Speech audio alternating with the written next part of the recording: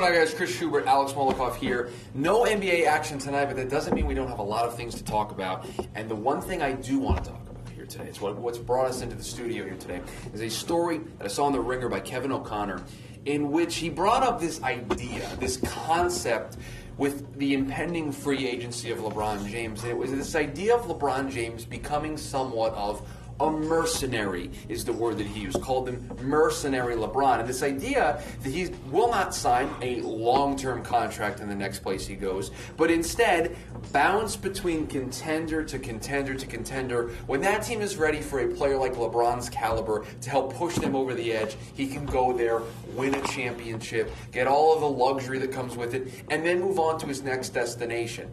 It's a fascinating idea, and one that the more and more I read about, the more and more I think about, I kind of love it. Yeah, in the story he lays out basically a path for LeBron. Go to Houston this summer, win a title or two with Houston, which is a team that obviously, you know, whether they get past the Warriors this year or not, is a championship contending level team.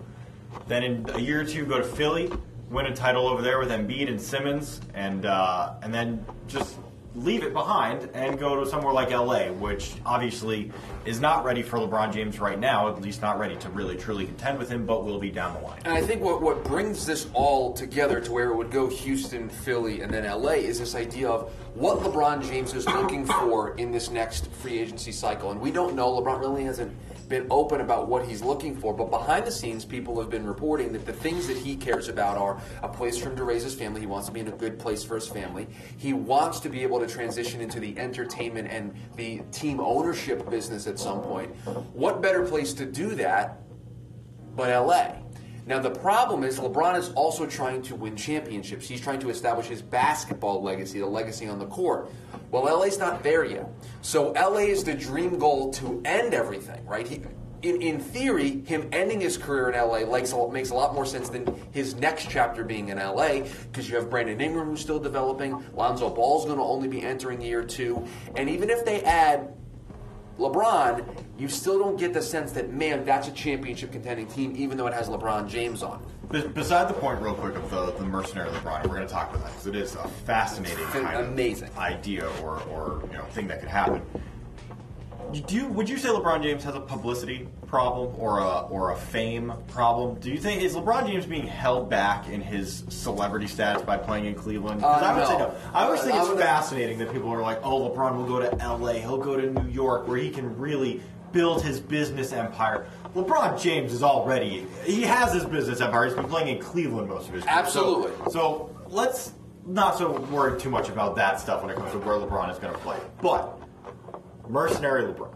The idea of LeBron James literally, and we use this term pejoratively a lot, but ring chasing rings for the rest of his career. That's literally what he would be doing. Literally what he would be doing. He would be the final piece for a team here, a team there, and play for 3, 4, however many different teams over the rest of his career. And the difference, because we use the term ring chaser with a lot of role players. A lot of guys who don't have rings. And maybe aren't to the caliber. Look, we did it for a short stretch with Kevin Durant. When he first made the move from Oklahoma City to Golden State, we said, oh, you're ring chasing. Now, I think that's a little unfair. It's still really early in Kevin Durant's career to be like, you're ring chasing. If you're in year 10, 11, 12, and you're a role player in the NBA, or you're a starter, but you're not a high-level starter. It's the David West career trajectory. You try to put yourself in positions. Ray Allen did, right? He won in Boston, but then wanted another one, so he joined Miami with LeBron James and company. He was chasing a ring at that point.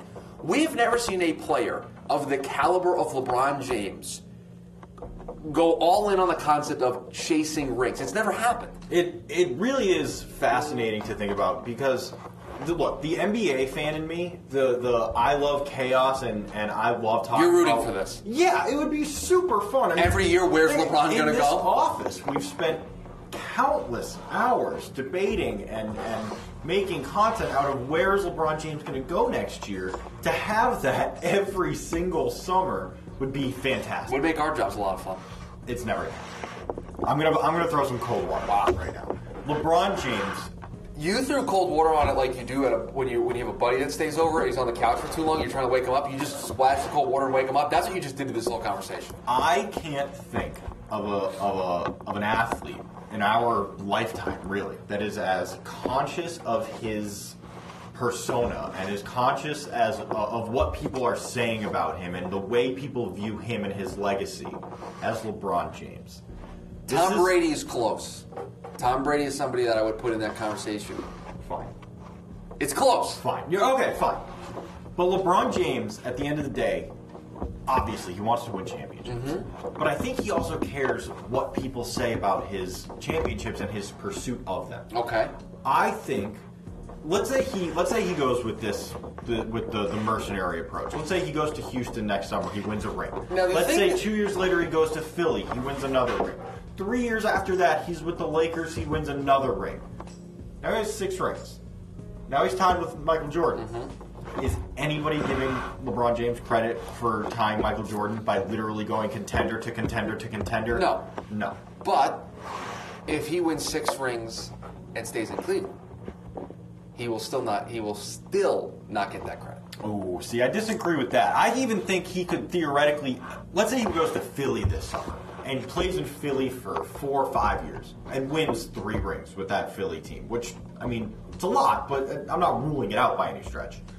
People, I still think, would ultimately say, well, he won as many titles as Michael Jordan. There are people who are never going to give him right, much credit. And I think there's that's too many of those people. But I do think that there's a big group of people in the middle who might say, I'm not ready to say LeBron is better than Michael Jordan or that his career is better than Michael Jordan yet. But there are things he could do, realistic things he could do that'll make that more of a conversation for a lot of people. I don't think essentially pulling the Kevin Durant, which is finding a team that is either already winning championships or just on the cusp of them and saying, I'm just going to go put that team over the top and win a title or two. We've already seen people kind of discount Kevin Durant's title. Now, for him, he still has a ring. That banner's still up there. He's got a lot of money in his bank account. That all happened. Right. At the end of the day, Kevin Durant's championship last year very much counts. But do people give him the credit for it, or is it, well, yeah, obviously you won a championship. You went to the team that's going to win the championship.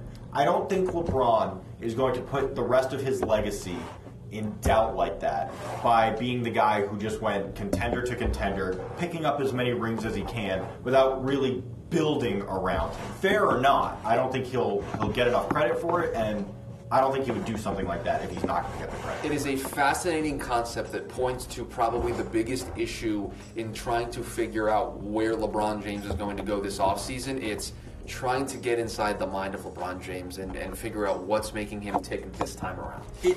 It's a Goldilocks thing for me. If you're LeBron, you can't go to a team that's not going to win. You can't go to a you were really going to break Lakers. out the Goldilocks comparisons. Yeah. I love you that. can't go to a team that's too far from a championship because you are going into year 16. Your Right. time is ticking.